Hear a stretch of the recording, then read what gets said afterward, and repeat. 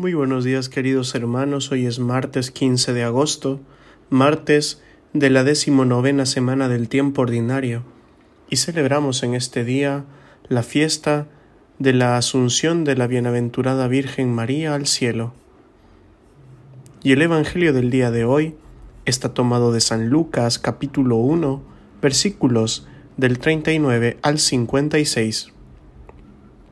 En aquellos días, María se levantó y se puso en camino de prisa hacia la montaña, a una ciudad de Judá.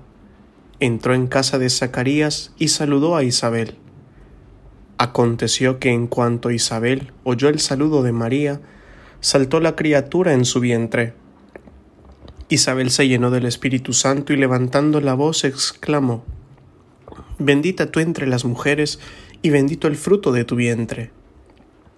¿Quién soy yo para que me visite la madre de mi Señor? Pues, en cuanto tu saludo llegó a mis oídos, la criatura saltó de alegría en mi vientre. Bienaventurada la que ha creído, porque lo que le ha dicho el Señor se cumplirá». María dijo: «Proclama mi alma la grandeza del Señor. Se alegra mi espíritu en Dios mi Salvador, porque ha mirado la humillación de su esclava. Desde ahora me felicitarán todas las generaciones, porque el Poderoso ha hecho obras grandes en mí.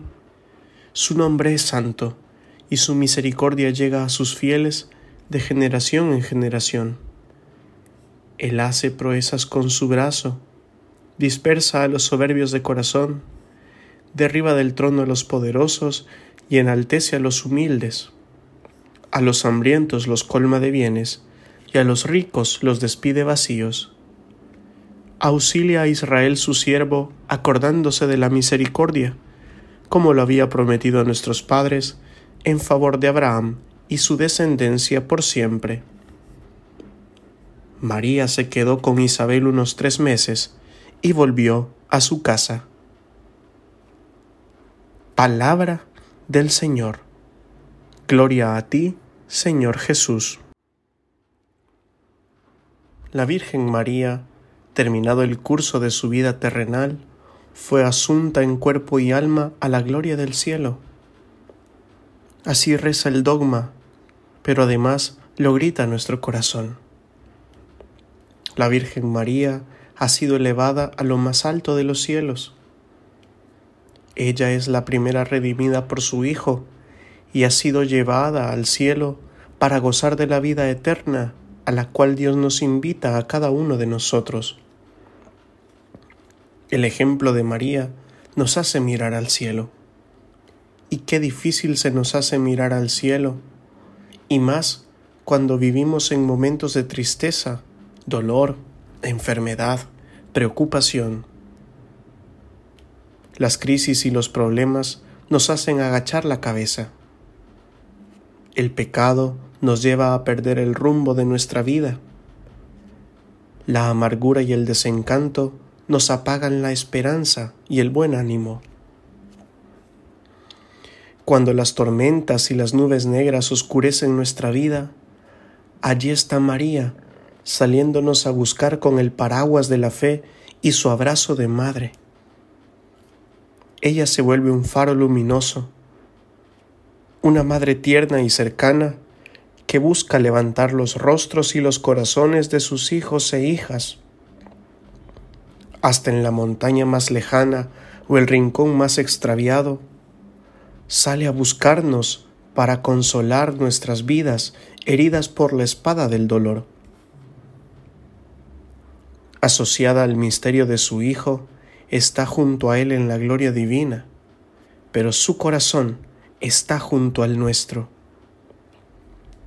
Su deseo más ardiente es que encontremos la felicidad y la plenitud de vida en su Hijo, viviendo desde el amor, el servicio y la solidaridad con todos, especialmente los que más sufren. Su Magnificat es el canto que debemos entonar con nuestras acciones. Así como Isabel se llena del Espíritu y Juan salta de alegría, deseamos que la visita de nuestra Madre tenga esos mismos frutos.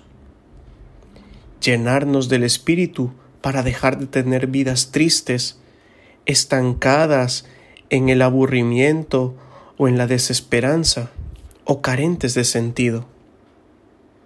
Por otra parte, experimentar la verdadera alegría, aquella que no la ofrecen las cosas de este mundo, sino la vivencia de un amor que es más grande que todo lo malo, doloroso o difícil que nos toca vivir. Que la asunción de la Virgen nos haga tener la mirada en el cielo, donde están los gozos eternos, y nos ayude a ver en su ejemplo y testimonio el destino de todos los que ponemos en Dios nuestra esperanza. Si la Virgen encontró lo que tanto anhelaba, reunirse con el amor de su vida, nosotros también encontraremos por medio de ella todo eso que Dios nos ofrece y que nuestros corazones continúan anhelando. Y antes de finalizar esta reflexión, quisiera enviar mis saludos y mis felicitaciones a todos los ciudadanos de Elche, los ilicitanos e ilicitanas que celebran a su madre y patrona. También a mis hermanos y amigos de Guatemala que celebran a la Virgen María de la Asunción, patrona de dicha nación. Que al amparo de nuestra Madre la Virgen María, nuestros pueblos, nuestras ciudades y cada uno de nuestros hogares puedan verse enriquecidos con la bendición de Dios y, por supuesto, con los frutos de alegría, de amor, de esperanza, de consuelo y de fe que llegan a nosotros por intercesión de nuestra Santísima Madre. Y la bendición de Dios Todopoderoso, Padre, Hijo y Espíritu Santo, descienda sobre cada uno de ustedes y les acompañe siempre. Amén.